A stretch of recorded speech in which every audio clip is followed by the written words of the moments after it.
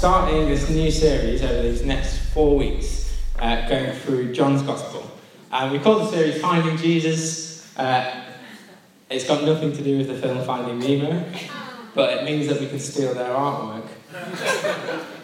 So the first thing that Jesus says in John's Gospel are these words: "Come and see." John begins his account of Jesus' life with an invitation to see something, with a list of statements to believe and agree or disagree. Not a list of statements to agree or disagree with, but a simple command to come and look at what's happening. And this link between seeing and believing is a theme throughout this telling of the life of Jesus.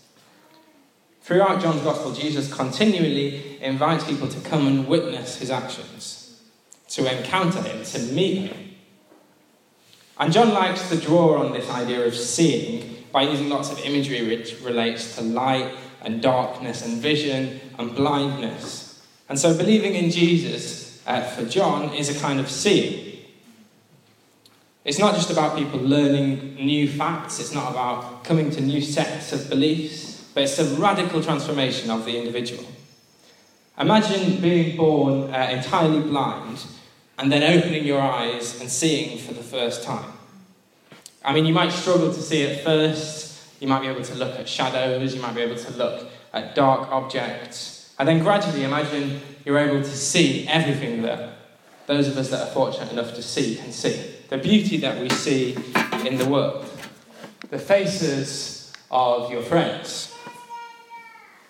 Imagine seeing your first sunrise. This is how John describes what it's like to come and see Jesus for the first time. In the words of C.S. Lewis, I believe in Christianity as I believe in the sun, that the sun has risen. Not only because I see it, but because by it I see everything else.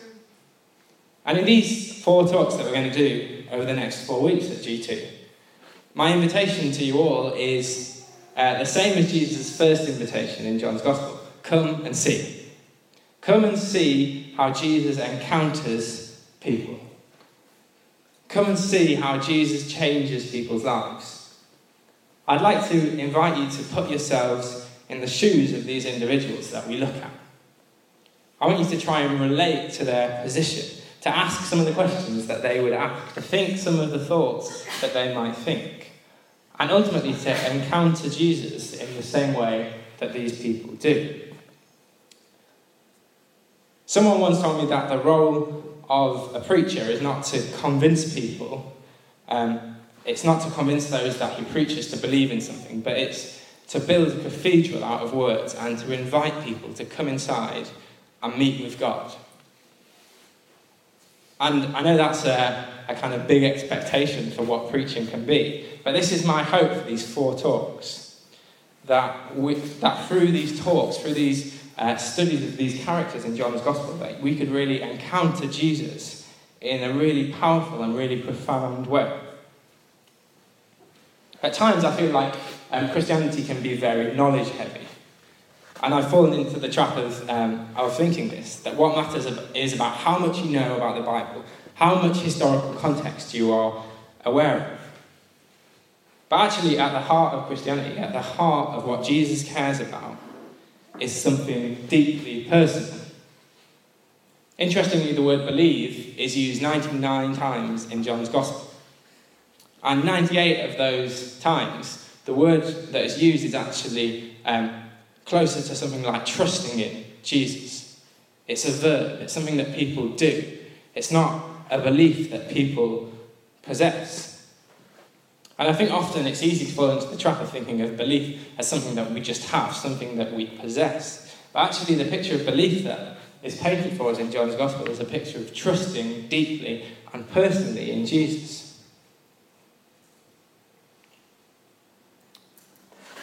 So it might be that you need to see for the first time. It might be that you've never really had this kind of encounter with Jesus. You don't really resonate with those words that C.S. Lewis used. Or maybe you just need an eye test. It might be that your trust in Jesus has got a bit blurry, maybe your glasses have got a bit steamed up, and you need to see with clarity again. And Jesus' invitation to come and see is not just for those that have never seen before. It's important that we come and encounter Jesus again and again. So let's begin by looking at our first individual, and Laurie's going to come up and read this story for us.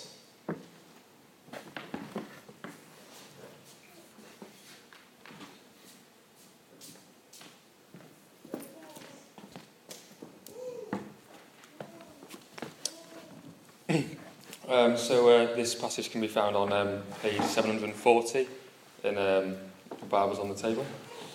Start reading from John 1, verse 43 till the end of chapter 1. The next day, Jesus decided to leave for Galilee. Finding Philip, he said to him, "Follow me." Philip, like Andrew and Peter, was from the town of Bethsaida. Philip found Nathanael and told him, "We have found the one Moses wrote about in the law, and whom the prophets also wrote, Jesus of Nazareth, the son of Joseph." "Nazareth? Can anything good come from there?" Nathanael asked. "Come and see," said Philip.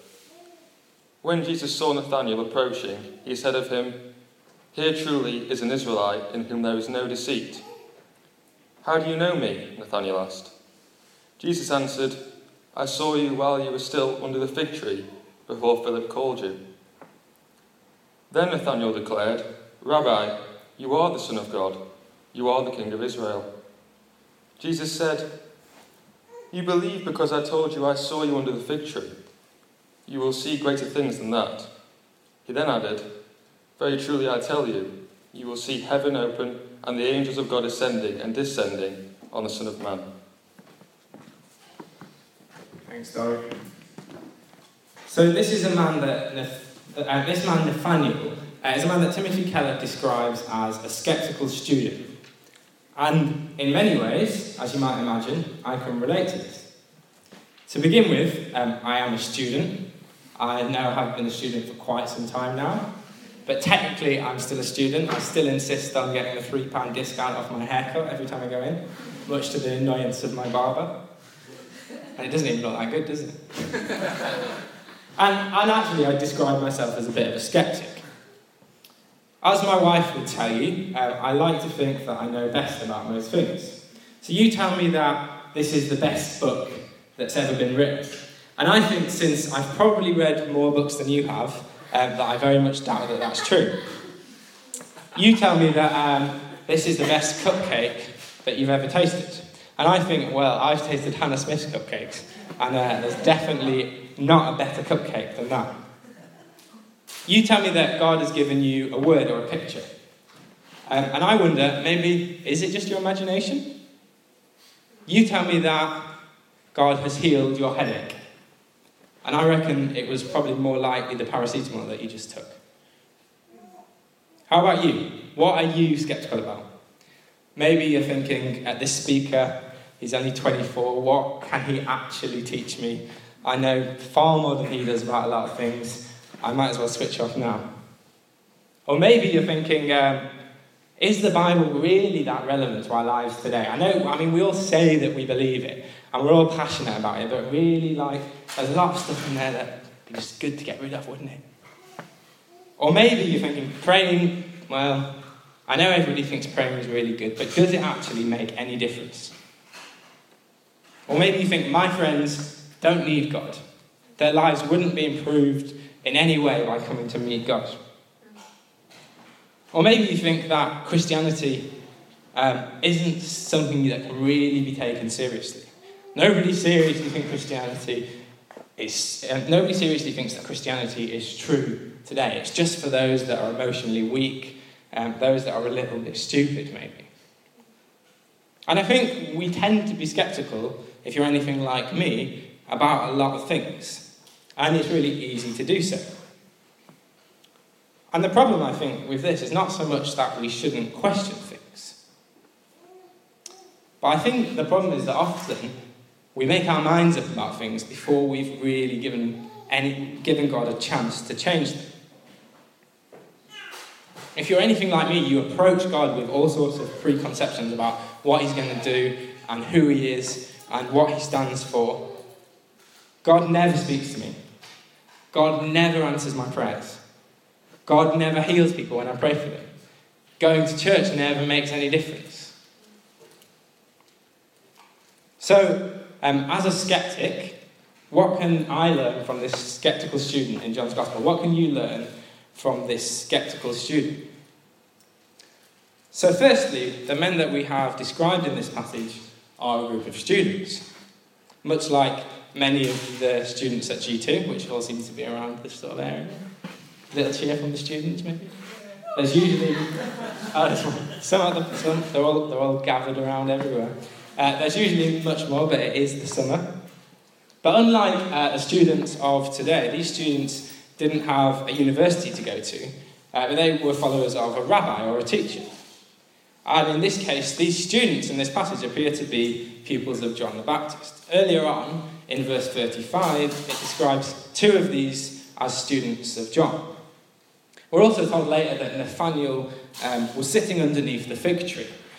And I went away and did a little bit of research, and apparently the fig tree was the favourite place for the Jews of the time to go and study and pray and meditate away from the heat of the day. So really, we have something fairly familiar. We've got a group of students hanging around Starbucks. And Nathanael is one of these guys, and he's a man with plenty of preconceptions. Like myself and many of us here today, Nathanael isn't always convinced by what he hears. So his mate Philip tells him, "We have found the one Moses wrote about." And you'll never guess what? He comes from Nazareth. So put yourself in Nathanael's shoes for a second. The Jewish scriptures have been part of the tradition and the culture of the Jews for centuries, and they tell us about a time when a Messiah will come to rescue the people, to bless the world through the descendants of Abraham. He will restore all of creation to perfection. And the Old Testament describes this Messiah, this Saviour, as someone that's going to come and sort everything out. The Jews pinned all of their hopes on one promised person, the Messiah. And those of us that have been watching the World Cup can kind of sympathise with this idea. Oh, you spoiled the punchline.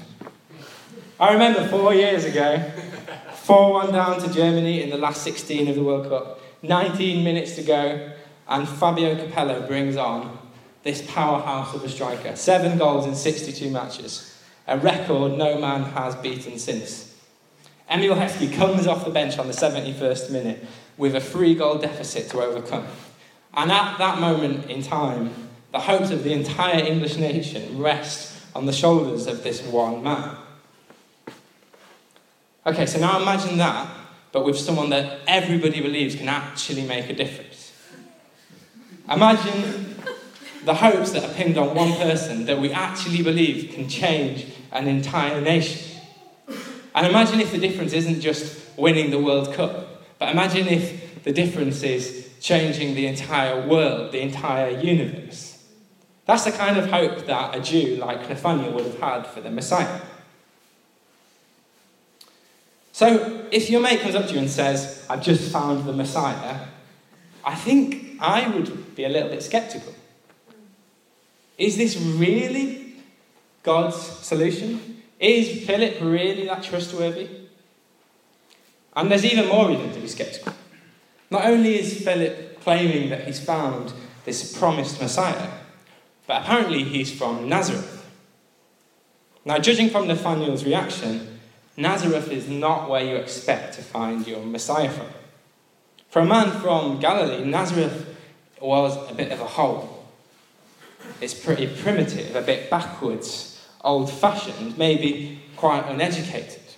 So remember that Nathanael, as a student, would probably have put a great deal of emphasis on power and status and education.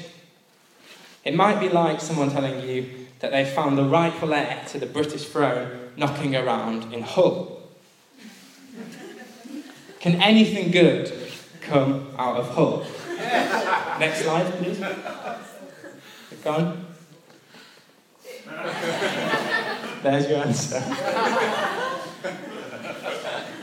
So have you ever thought something like that? Have you ever had preconceptions about something before you've even given it a chance? Maybe you even feel like that about Christianity. Many people do. And I catch myself thinking things like this even as a Christian. You go to a church, or you go to a different church, or you go to a conference, or there's a particular speaker that you know kind of rubs you up the wrong way, that he's from an entirely different tradition of church to you are. Maybe he's a little bit crazily charismatic or something. And I find myself saying, well, he's got nothing to say to me. I'm just going to switch off before he's even opened his mouth. Yeah, if it's someone that I respect and agree with, like Christian Selvaratnam from Hull, you find yourself hanging on their every word, listening to everything they say. So maybe you're a bit like that today. Maybe as soon as you heard that Josh Cockayne was preaching again, you switched off before I even spoke. And this is precisely what Nathaniel does. He hears the words Messiah and Nazareth, and he's already rejected what Philip's told him before he's even given him a chance. But I think what Philip does is actually really interesting. It might be that John, the writer of this story, overlooks a lot of the conversation that went on. But the response that we have recorded in this passage is quite simple. Philip says, "Come and see." Philip echoes that first command that Jesus gave to him, to come and see. And naturally, my first response to someone that I disagree with is to try as hard as I can to convince them. And this is what I think a lot of philosophers and theologians have done for centuries with Christianity. They've tried to convince people that Christianity is true, that it's plausible. And I'm not saying that this isn't of any value at all. But interestingly, Philip's response to Nathaniel's skepticism is not just a kind of launch into the ontological argument, or to go through Anselm's proofs, which didn't exist at the time. Philip tells him to come and see for yourself. Come and encounter Jesus. You don't have to take it on my word. I'm not trying to convince you. I want to show you. So then what does Jesus do when he meets Nathaniel? To be honest, I find his response even more puzzling. Jesus looks at Nathaniel and he says, "Here is a true Israelite, in whom there is nothing false." And Nathaniel's response, quite naturally, I think, is, "How do you know me?" That he's never met this man in his life. Imagine someone comes up to me in the street tomorrow and he says, "You, my son, are a true Yorkshireman, a follower of Jesus and the best philosopher that York has ever seen." Whilst I might be initially flattered by this, I think my response would be pretty similar to Nathaniel's. How do you know me? And Jesus' reply to this is even more baffling. Jesus says, "I saw you while you were still under the fig tree before Philip called you." So it's like the guy turning to me and saying, "I saw you in Starbucks with that espresso macchiato reading Kierkegaard." It doesn't really seem to be a convincing piece of evidence that Jesus gives Nathaniel. But for some reason, he goes with it. And his reply instantly is, "Rabbi, you are the Son of God. You are the King of Israel." And I don't know about you, but I don't see that happening very often. Moving from a position of skepticism and doubt and disbelief to saying, "You are the Son of God," within literally minutes. So what is it that Nathaniel hears that changes his heart? What is it that challenges his preconceptions? Well, I don't think we'll ever know the true extent of what Jesus' reply to Nathaniel means. But we do know here that Jesus, like Philip, doesn't attempt to convince Nathaniel. He doesn't try and prove using the scriptures that he's the Messiah. He could have done that. He doesn't seem to do that. He doesn't tell him anything remarkable. other than to simply say, "Nathanael, I know you." This reply is, more than anything, deeply personal. Jesus' response to the skeptic and to Nathanael's doubt is to meet with him personally. To say, "I know precisely who you are. I know how you think. I know what you care about. I even know what you were doing an hour ago." And I think more importantly, Jesus knows precisely what it is that will satisfy Nathanael's doubt. He knows precisely what he needs to hear. And so Nathanael sees Jesus. He has an encounter with Jesus and he comes to believe. And it's not just that his preconceptions about the Messiah and about Nazareth are challenged. Nathanael comes to trust in Jesus in a real way. Despite everything he believed prior to meeting him, he listens to the call of Jesus to come and see, and he enters into a relationship. So when I left home to go to university to start my undergraduate degree in philosophy, there were some people in my parents' home church that took me to one side quietly just before I left, and they said, "Look, Josh, are you sure you want to go and do a philosophy degree? Because we've heard it's a little bit dangerous. I mean, someone else from this church went and did a philosophy degree, and now they've stopped believing in God. So maybe you should think twice about doing that."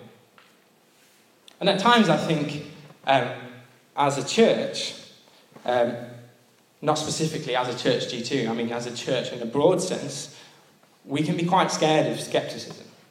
We can be quite scared of people questioning and thinking about their faith. And I think it would be the easiest thing in the world for me to do today and stand up and say that this passage is all about people that are skeptical, and actually what skeptics need is just Jesus. But actually, I think this kind of goes against something that I believe. I don't think that skeptics should be people that are cast away from Christianity. People that question should not be feared. Jesus doesn't instantly go on the defensive with Nathanael. In fact, he tells him that he has nothing to hide. And I think that our response to skepticism should be the same. To be able to say, "Come and see. Come and see what I believe. Come and see my life. Come and see this person that I call Jesus. Come to Jesus with your questions and your doubts and your preconceptions and encounter Jesus for yourself." What about if you're the skeptic? What about if you've come to G2 this afternoon with this preconception that Christianity is a bit irrational or ridiculous or irrelevant, or you're not quite sure if this is true? There seems to be bits of it that are plausible, but maybe you're just a bit skeptical about the whole thing. What if you used to believe, but you can't quite bring yourself to admit that you still do anymore? Or maybe your vision has just got a little bit cloudy, like we talked about at the beginning. Maybe you need an eye test. What if you really believe it in your head, but you're not really sure if you trust in Jesus? Well, the first question that I always ask myself when I find myself doubting, or when I feel far away from Jesus, is this: when did I last encounter Jesus? I think that the easiest thing that I could do is go away and read lots of books and try and convince myself of the truth of Christianity. And yes, those things are great things to do. They have a lot of value. But in my experience, they don't actually bring me any closer to Jesus.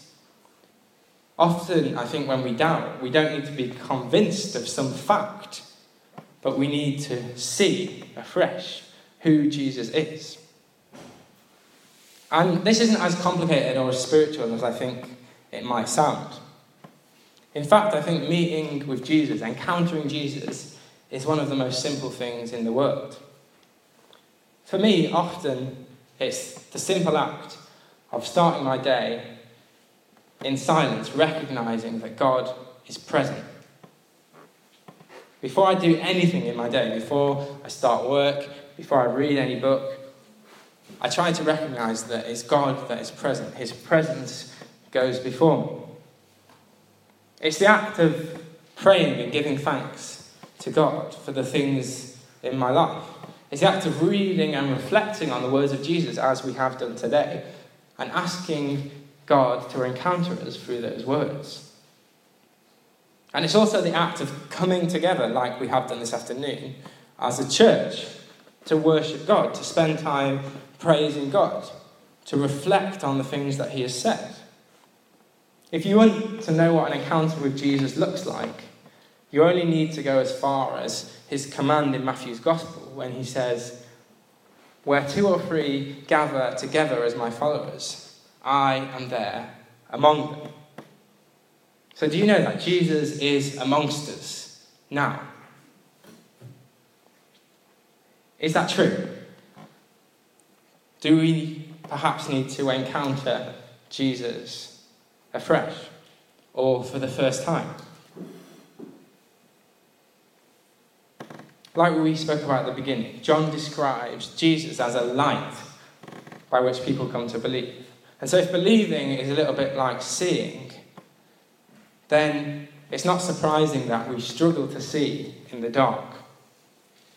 It's not surprising that we struggle to believe and trust in Jesus when we don't take time to meet with him, when we don't seek God in the small things of our life, when we don't spend time praying. So what I suggest we do this afternoon is really simple. We're going to take a few moments and we're going to ask Jesus to encounter us.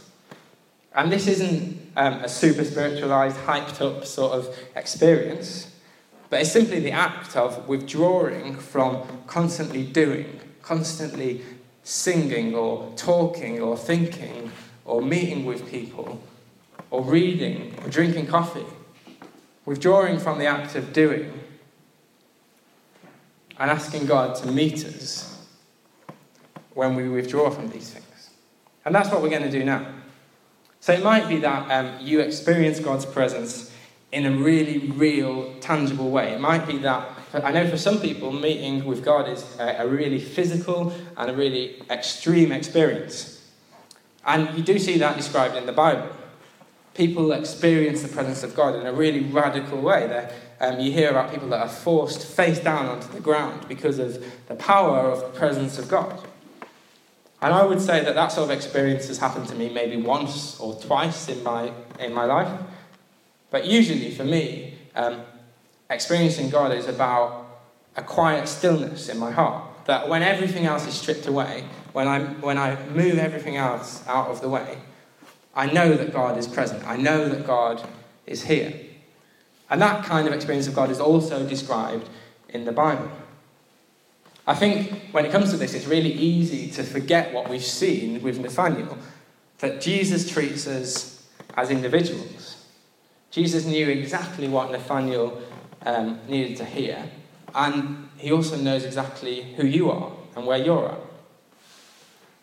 So let's not try and be anything or do anything or expect anything other than to just spend some time in the presence of God. But finally, what about if you, like Nathanael, are not convinced by my telling you that I have found the Messiah? My response, as you probably have guessed by now, is simple. Come and see. I do believe that there are some answers to the difficult questions about the Christian faith that can be defended rationally, and we could debate back and forth about the same arguments and the same pieces of evidence. But ultimately, for me, I know that what's true is that the person of Jesus has changed my life and he has encountered me. And so I invite you too to come and see.